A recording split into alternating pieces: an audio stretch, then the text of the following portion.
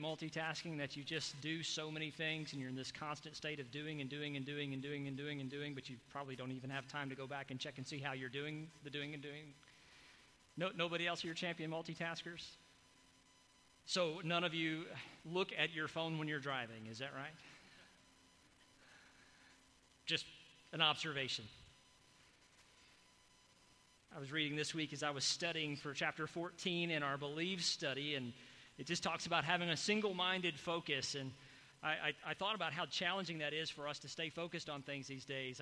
Several months ago, I had made mention that the average attention span in the American church is about 18 minutes, and one Sunday, apparently, I went a little long, and one of you, won't point any names out, it's on this side of the room, you're here today, made comment after the service, Pastor, you got my attention 3 times this Sunday. So our attention spans are a little short, and a lot of that has to do with we're in a constant state of trying to do and do and do and do and do. There's a company called McGraw-Hill who prints a lot of textbooks. Any of you teachers may be familiar with them. And they did a study about the dangers of multitasking, in particular with students and just the attention span and the learning environment. There were some really interesting things in there. One of them was just talking about you never really do anything well. You do a lot, but you don't do a lot of good things well. Some of the others were just that it's rude. Multitasking is just rude and inconsiderate to others. One of my favorite management books that I'd read through the years was a book called Fish, and there were 4 primary principles in this book, and one of them was talking about being fully present and how important it is for you to be fully present, especially when you're talking with someone. I find that really challenging on Sunday because I want to be fully present with everybody I possibly can, but there's just a lot of moving parts. We're all kind of multitasking as we go. But I know that when someone gives me their full presence, I feel like $1 million after I walk away from them. Presidents like Bill Clinton and Barack Obama had this amazing charismatic characteristic that many people said that when they were in the room, it felt like you were the only person there. They had this amazing ability to communicate and to give you, even if it were for but a moment, full presence. Have you ever been around someone that just feels like it doesn't matter what else is going on, but you're it. You're all that matters, even if it's but for a moment. It's a good and unique feeling, isn't it? It takes all the other things going on because, as much as we have going on in our lives, one of the most challenging things is when I share those things with somebody that they don't seem to really absorb that or care or make it a big point. Multitasking has some other challenges to it as well. We get into a place to where life just kind of gets overwhelming because we have so many irons in the fire. Have you ever used that term? What's going on? Oh, not a whole lot, just A through double M, right? You've moved all the way through the alphabet and you've picked back up again. As I was kind of researching this week, I came across another article and it said, this was so funny to me, 17 signs that your life is overwhelming. Just think about that for a second. 17 signs that your life is overwhelming. I got to about number 2 and going, this article's overwhelming. I'm looking at this and going, man, 17 signs that my life is overwhelming. There better be a sign-up list for someone to come and get me and place me in some sort of isolation, right? And so I'm looking at this and I'm like, man, there's got to be a shorter test for my life being overwhelming. I don't know. Maybe my hair's turning gray or turning loose. Maybe I'm a little short-tempered and yelling at family members or other people for no apparent reason. Maybe there's just difficulty focusing. I mean, life gets overwhelming, does it not? And it gets overwhelming in different stages of life. I mean, some of you are empty nesters, and some of you are grandparents, and some of you are younger parents, and some of you are retired. Some of you are thinking about retirement. Some of you realize that you're never going to retire, and life gets overwhelming when you start thinking about all those things. And it's hard to stay focused on the things that really matter, right? On the things that are most important, because everything vies for your attention. And so I saw this other great quote. It was by a guy named Billings, and he talked about a postage stamp. And I've got a copy of it up here too. It's the yellow one there. If y'all would put that up there, it says, "Be like a postage stamp. Stick to one thing until you get there." And I'm like, boy, that's profoundly simple, right? A postage stamp has no other purpose but to carry a letter from A to B, and really that's all it does. This was like in 1895, pre-iPhones, or at least the first generation, okay? This guy had it figured out. Be like a postage stamp. Stick to one thing until you get it done. One of my favorite movies is City Slickers. You've all seen that. Jack Palance has this crazy role in there, and he never answers the question. He says, you know what the secret to life is? And Billy Crystal goes nuts for the next 2 movies trying to figure out what the secret of life, what the one thing is, right? I can tell you what that one thing is, and it's having a single-minded focus on the Lord God Almighty. Now, I know that sounds painfully simple. I know that sounds like it's a contrite statement that we're going to say in church. But I'm telling you that if our single-minded focus was on God alone, all those other things, which are important, by the way, which do take a lot of your time and your energy and your efforts and your resources, all those things matter. But when our single-minded focus is on the Lord God alone, all those other things seem to work themselves out in His way. But man, that's hard, isn't it? And we don't really try to get to that place until there's pressure put on our life, until there's some external forces that are pushing on us, that we finally get to step 15 of 17 saying, my life's overwhelmed. And then we start thinking, maybe I should talk to God about this. I wonder what God has to say about this. I wonder what the Bible has to say about this. This morning, our key ideal is that we focus on God and His priorities for my life. And what a challenge that is that we would focus on God and His priorities for our life, particularly because regardless of your culture or your heritage or where you come from, humanity has this overwhelming pushback of anyone placing a priority on your life that's not yourself. We have this rebellious attitude about someone else making our lives priority for us. Basically, we don't like being told what to do. We don't like being told what not to do. We don't like being told anything. We want to come to that on our own. And it's the skilled communicator, perhaps maybe the tricky communicator, that helps you come to an agreement on things. One of my favorite definitions of the word persuasion is that persuasion is giving someone else your will. You're not really talking them into anything. You're just giving someone else your will, right? And we're in a constant state of someone trying to give us their will or us give our will to them. Because really what we want is us to be right and everybody else to say we're right and agree with us, right? We don't like that conflict. But what matters when it comes to the priorities in our life, particularly when we think about the overwhelming nature of just the reality of life, particularly in a sinful world where things don't work like they're supposed to, where they're not in the right order with our Creator like they're supposed to, like they will be one day when He comes back and sets all things right. Life can be a little overwhelming sometimes, can't it? If you have your Bible this morning, I want you to turn with me to 2 Chronicles chapter 20.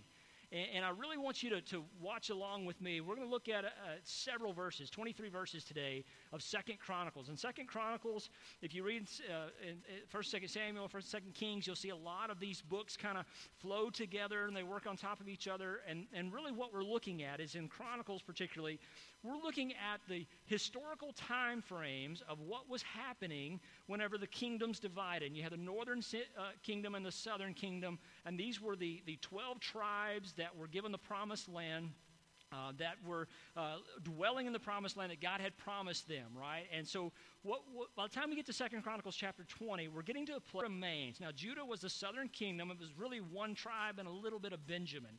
And these are the Judah being the fourth son of Jacob, and he was promised that the line of the Messiah would come through Judah. That was a promise made to David. That was a promise that was made to Solomon. That was a promise that was made to Abraham even, that the line would come through there, and Judah being the fourth son is the one. So we call him the Lion of Judah.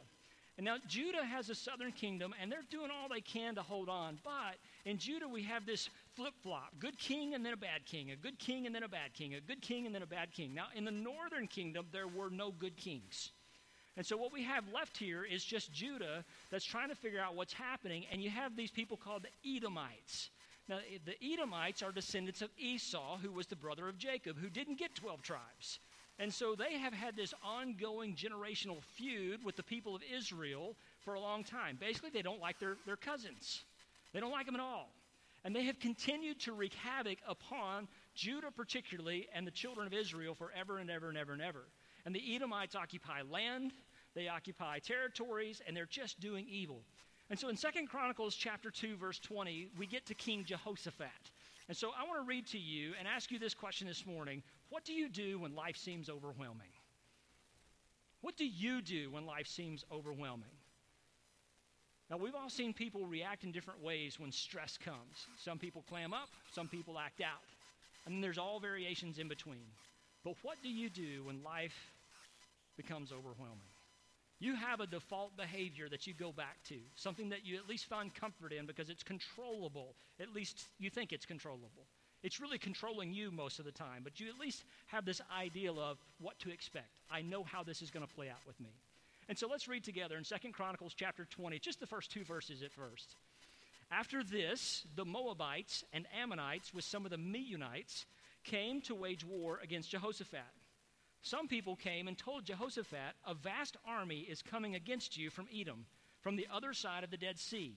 It is already in Hazazon Tamar, that is in Gedi. This is a fascinating geography lesson here for a moment. Essentially, what they're saying is that people from the region of Syria are coming down into the promised land, and they're coming against us. They're coming against the remaining tribe of Judah that's left. They're coming against us. They're even coming across the Dead Sea in a place called En-Gedi. Now, En-Gedi, if you've ever read in your Bible before, where David actually had the opportunity to kill Saul, he was in a place called En-Gedi. And so this is a place of great intersection throughout the Scripture. You'll see a lot of that. But territorial, what's happening is that they're crossing over the Jordan River, coming across the Dead Sea into a land that God had promised Judah. And so automatically, these invaders that are coming are trespassing. And nothing's stopping them because they don't have a fear of the Lord God or the knowledge or at least the remembrance of the promise to the people of Judah who are occupying a land but are being oppressed because of their sinful nature. And so here they are. All these vast, wicked armies are coming against us. And life is starting to look a little overwhelming. You ever feel that way? You ever feel like all of life's realities, all of the armies of darkness are charging against you, whether it be a credit card company or a creditor or a person at work or whatever the case may be? Maybe it's a family member or a sibling. Whatever the case may be, have you ever just got to a place to say, look, all of these people are coming against me. I'm in what should be a safe place, but it doesn't feel like I'm really in a safe place because they're coming against me in my safe place. What do you do when life is overwhelming? This morning, I want to look at 3 things in this passage of Scripture throughout the rest of chapter 20 that I think can help us just a little bit. So let's read and see what happens in verse 3. Alarmed, Jehoshaphat resolved to inquire of the Lord, and he proclaimed a fast for all Judah. The people of Judah came together to seek help from the Lord. Indeed, they came from every town in Judah to seek him. Then Jehoshaphat stood up in the assembly of Judah and Jerusalem at the temple of the Lord in the front of the new courtyard and said, Lord, the God of our ancestors, are you not the God who is in heaven? You rule over all the kingdoms of the nations. Power and might are in your hand, and no one can withstand you. Our God, did you not drive out the inhabitants of this land before your people Israel and give it forever to the descendants of Abraham your friend? They have all lived in it and have built in it a sanctuary in your name, saying, if calamity comes upon us, whether the sword of judgment or plague or famine, we will stand in your presence before this temple that bears your name and will cry out to you in our distress, and you will hear us and save us. Verse 10, but now here are men from Ammon, Moab, and Mount Seir, whose territory you would not allow Israel to invade when they came from them. See how they are repaying us by coming to drive us out of the possession you gave us as an inheritance. Our God, will you not judge them? For we have no power to face this vast army that is attacking us. We do not know what to do, but our eyes are on you. What do you do when life feels like it's overwhelming? Jehoshaphat, king of Judah, he's not presenting new information to God, but he is saying, hey, do you remember you gave us this land? Do you remember you told us not to go after these people? And now here they are coming into the land of our inheritance, the land of our promise. And they're threatening us, and we do not believe we can defend ourselves, let alone fight back. What are we going to do? And the first thing that Jehoshaphat did was he went to God first. In verse 3 and verse 12 are 2 very significant verses in this passage of Scripture. Immediately upon hearing these people coming to attack them, Jehoshaphat went to the Lord and declared a fast for all the people and said, let's consult the Lord first. And then in verse 12, at the very end of that, he says something I think is just astounding. We do not know what to do, but our eyes are on you. Our eyes are on you. Now, I know many of you, that's a default for you, right? As soon as something bad happens or tragic happens or difficult happens or some oppression comes against you or you're falsely accused of something, is your first default thing was, well, I don't really know what's going on, but I'm just going to focus on God on this. I think that's why the scripture tells us, do not repay evil for evil. Vengeance is mine, thus saith the Lord. Because he knows our nature. Our nature is not to immediately turn and say, God, I'm being attacked. I'm being overwhelmed. God, these false claims are coming against me. God, I messed up, and now all the consequences are coming this way. Our nature usually is okay, I think I can figure this out on my own. I think I've got a plan here. I think I can circumvent some sort of process. I think maybe I can lie my way out of this. I think maybe I can make a different decision out of this, and it'll all just kind of blow over. I think right now it's just kind of a little thing. And boy, isn't it amazing how little things pile up to be great big things. And how challenging those little things stack up and stack up and stack up and stack up. But look at the leadership of Jehoshaphat. He declares a fast, presents it to the Lord, and he says just quite honestly, Lord, I don't know what to do. I don't know how to do it. I don't know if we can even defend ourselves. To be perfectly honest, I don't feel like we can. I don't know what the plan is, but my focus is on you. You and you alone.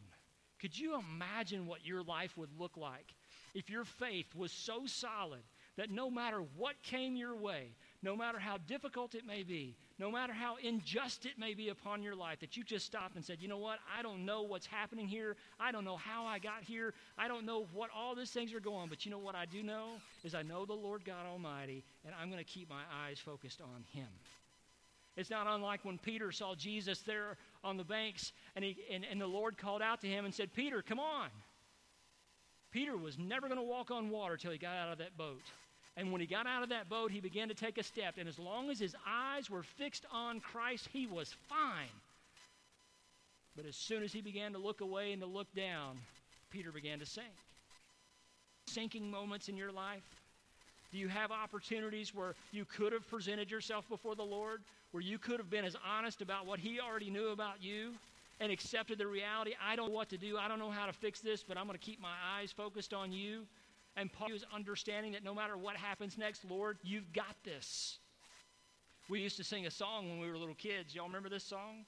He's got the whole world in his hands. He's got the whole, sing it with me, you know the song. He's got the whole world in his hands. He's got the whole world in his hands, except the stuff I want to keep to myself, Lord.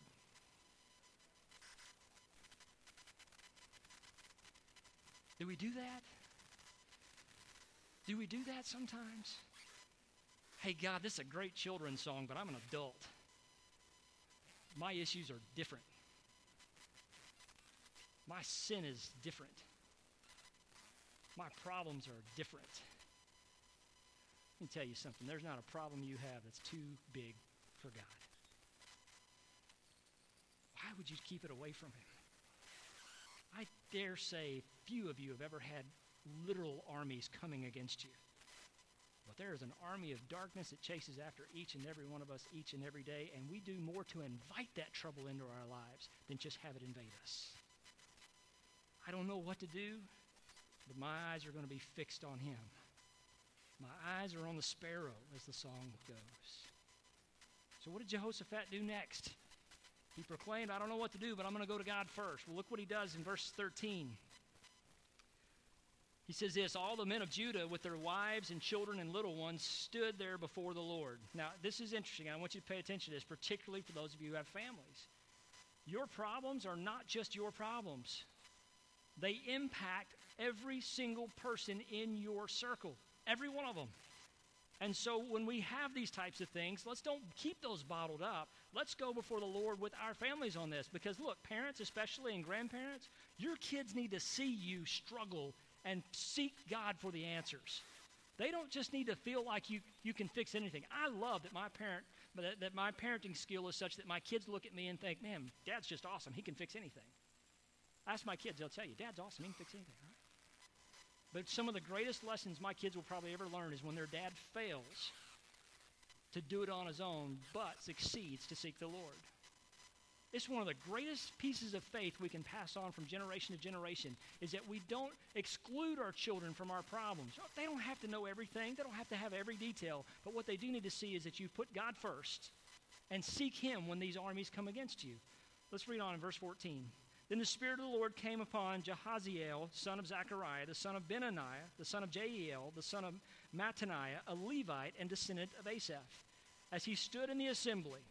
Basically, a prophet stood up in the middle of his assembly. He said, I've been praying, I've been fasting, and I believe the Lord has a message for me to share today. He said, listen, King Jehoshaphat, and all who live in Judah and Jerusalem, this is what the Lord says to you.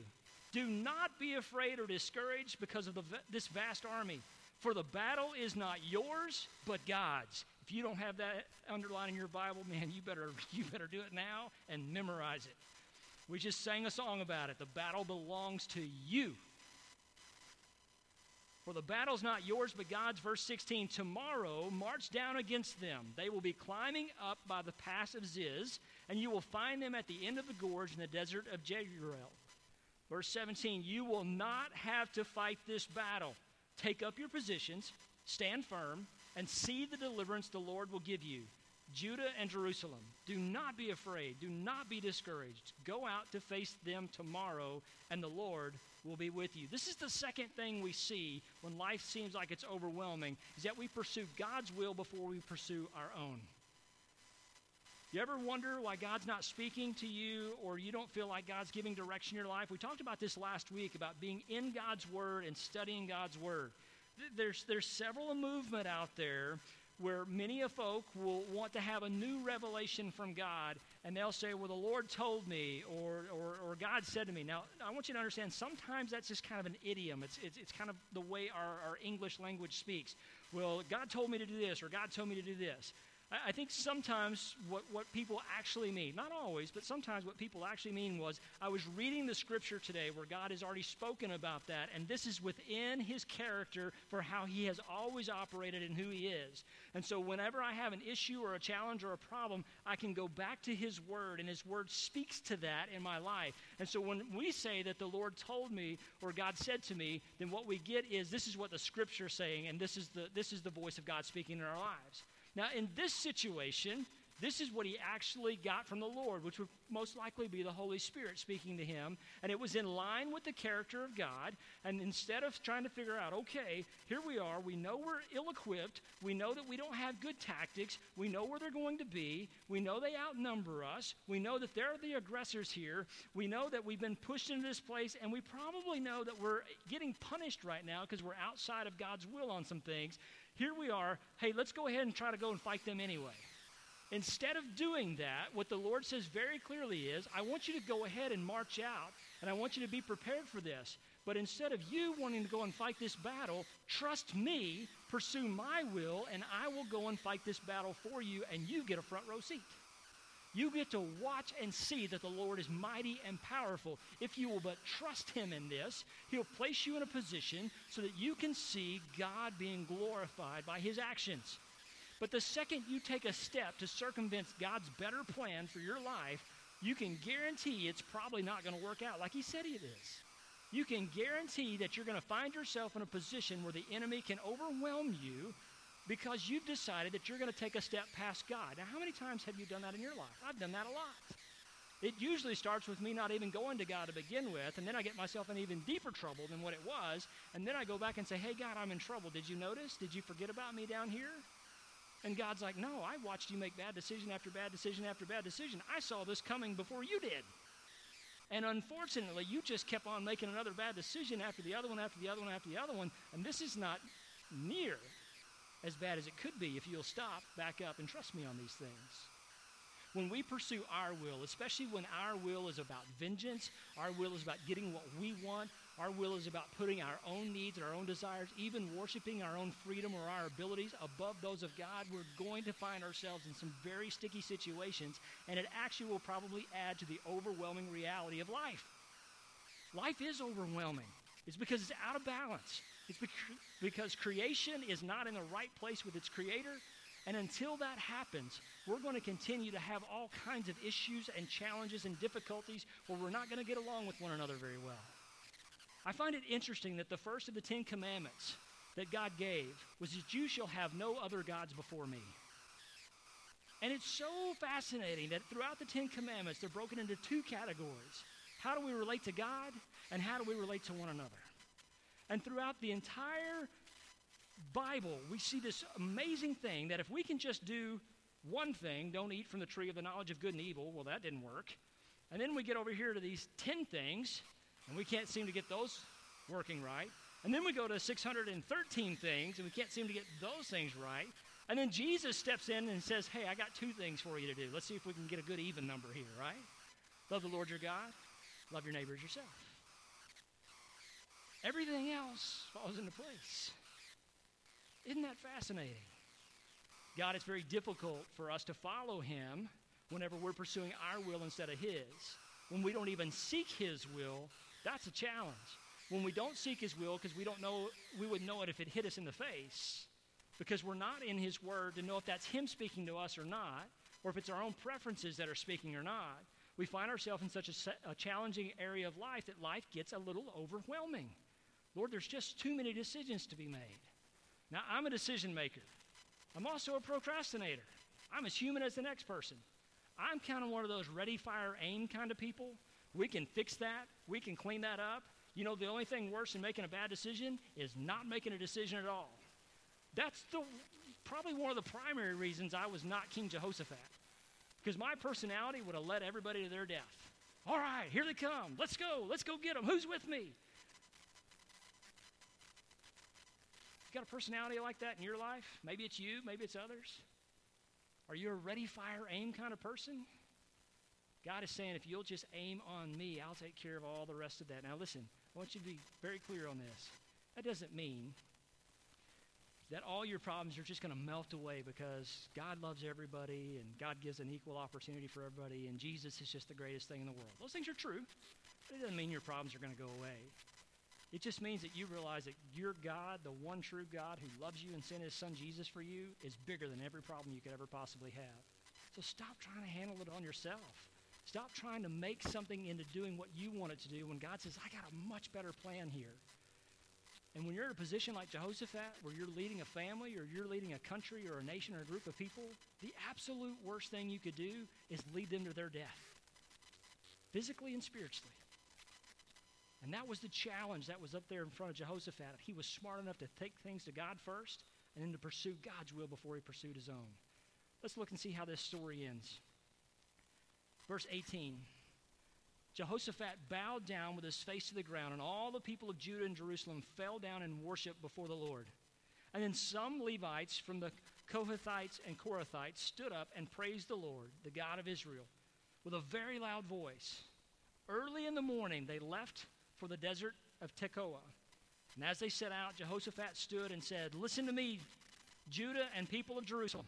Have faith in the Lord your God, and you will be upheld. Have faith in his prophets, and you will be successful.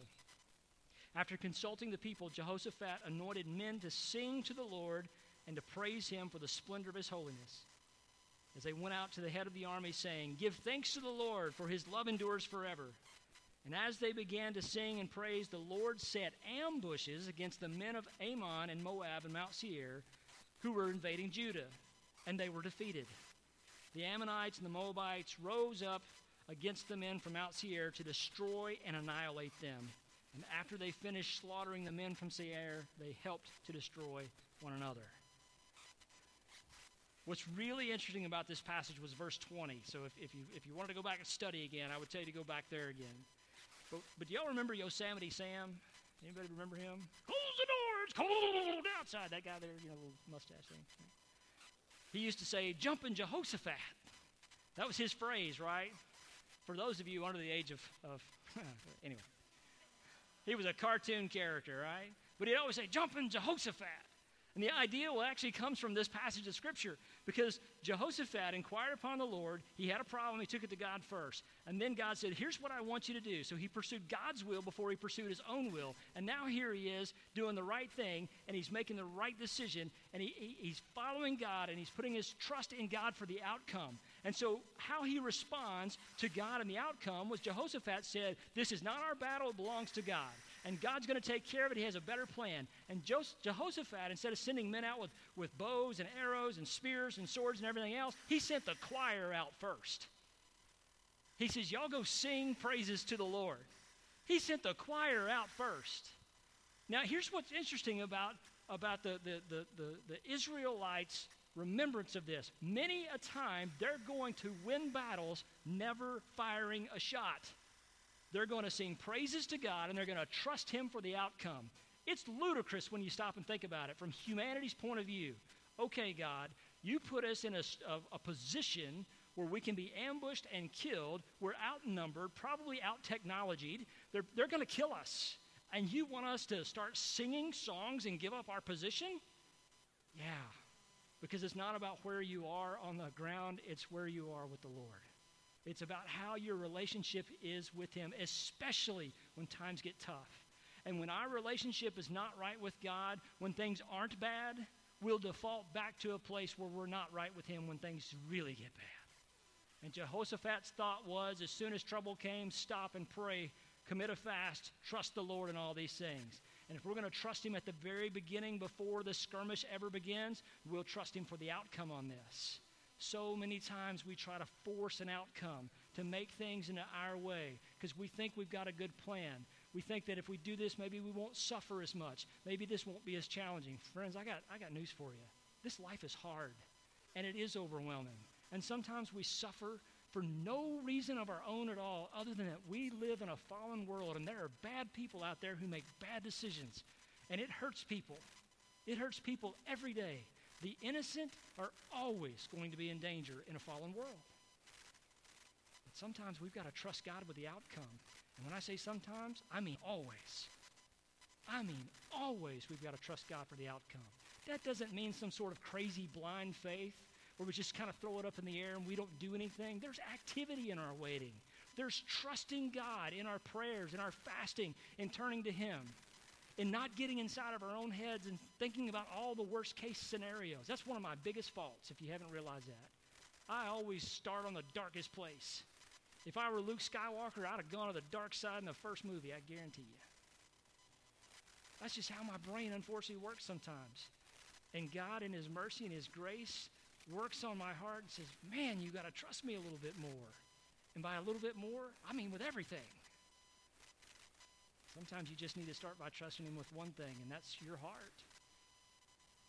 God, I don't know the outcome, but I know my eyes are fixed on You. I believe that when we make God our singular focus, everything else works out like it's supposed to. That doesn't mean life's going to be easy. That's not a prosperity gospel. That's just saying that I know the one true God, and He's bigger than my problems. He's bigger than my challenges. He's bigger than my difficulties. He's bigger than my illness. He's bigger than my bills. He's bigger than whatever those things are.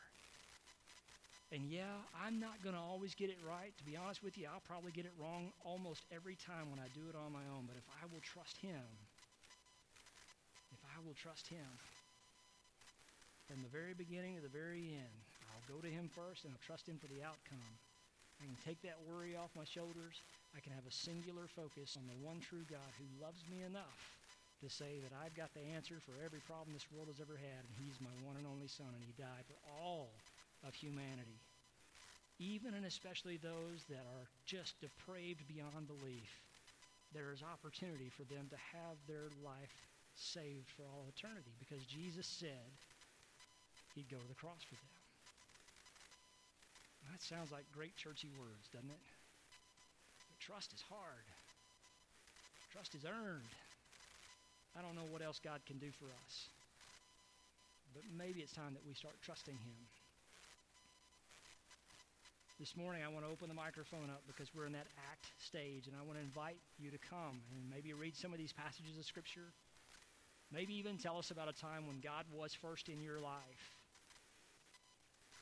You're human, so the likelihood that you would say, I went to God first on all these problems, maybe it's not there. But when life piled up against me and it got a little overwhelming, when I did turn to God, this is how this turned out.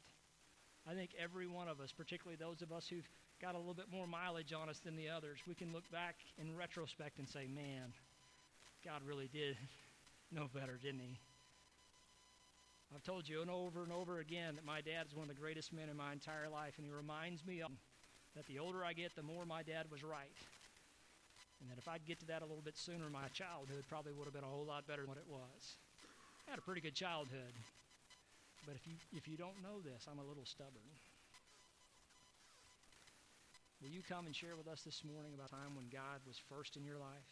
Maybe something that he's done, or perhaps even read some of these passages of Scripture where God reveals his character to us and he shares with us that he wants to be first. He wants to be the priority, and that the battle truly belongs to him. I'm going to leave the microphone open for a few minutes.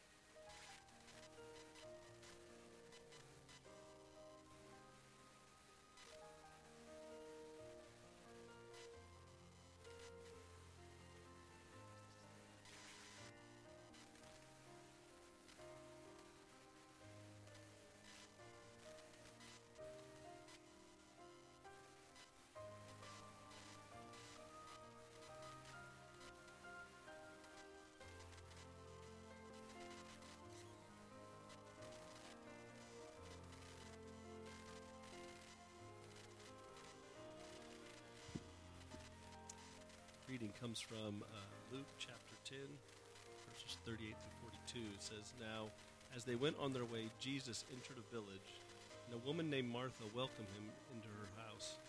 And she had a sister called Mary, who sat at the Lord's feet and listened to his teaching. But Martha was distracted with much serving, and she went up to him and said, 'Lord, do you not care that my sister has left me to serve alone? Tell her then to help me.' But the Lord answered her, 'Martha, you are anxious and troubled about many things, but one thing is necessary. Mary has chosen the good portion, which will not be taken from her.'"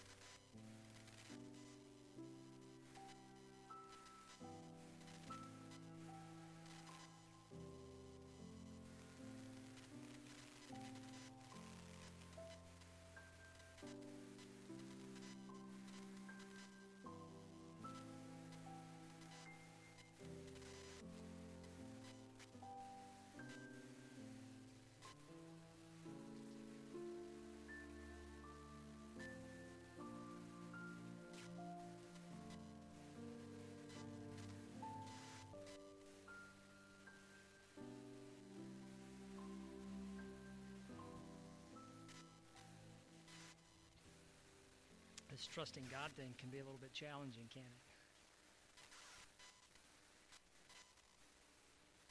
Matthew chapter 6, verse 33 is a familiar verse to many of us. But seek first his kingdom and his righteousness, and all these things will be added to you. It doesn't say eventually get there and finally ask Him when all your troubles and all your efforts finally fail and give way, then go to God. No, it says seek first His kingdom and His righteousness, and all these things will be added unto you. I want to invite you and encourage you this morning that maybe the first step that you have in trusting God is to give Him your heart. Let Him do the rest. To say, God, I don't know what the outcome of this is going to be, but my eyes are going to be fixed on you going forward. If you need to make that decision this morning, or if you've never made that before, or maybe it's just a little bit of a reminder that, hey, life's overwhelming and I've not been focusing on Him. I'm starting to sink.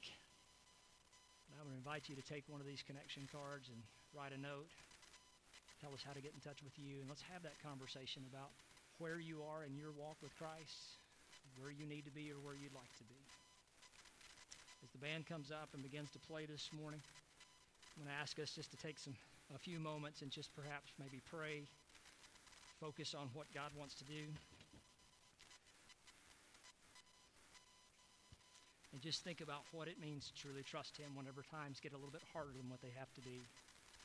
We're going to pass the offering plate this morning, and this is where you get to meet your neighbors a little bit, because we're going to have you pass it back behind one another. But will you this week put your focus on Christ alone? Make it a singular focus. All the rest of these things will take care of themselves. Let's pray together. Father, as we come before you this morning, we just thank you for your great provision in our lives. How you give us a way out so that we're not overwhelmed by anything, Lord. When we face trials and temptations, we know that they're the same ones that Christ Himself faced. And it was through the true Word of God that He defeated each and every one of those. God, we also just ask your blessing over our offering and how you provide for our church and the opportunities for us to do ministry so that others might be able to have a singular focus on the one true God who loved us so much that He gave us Jesus.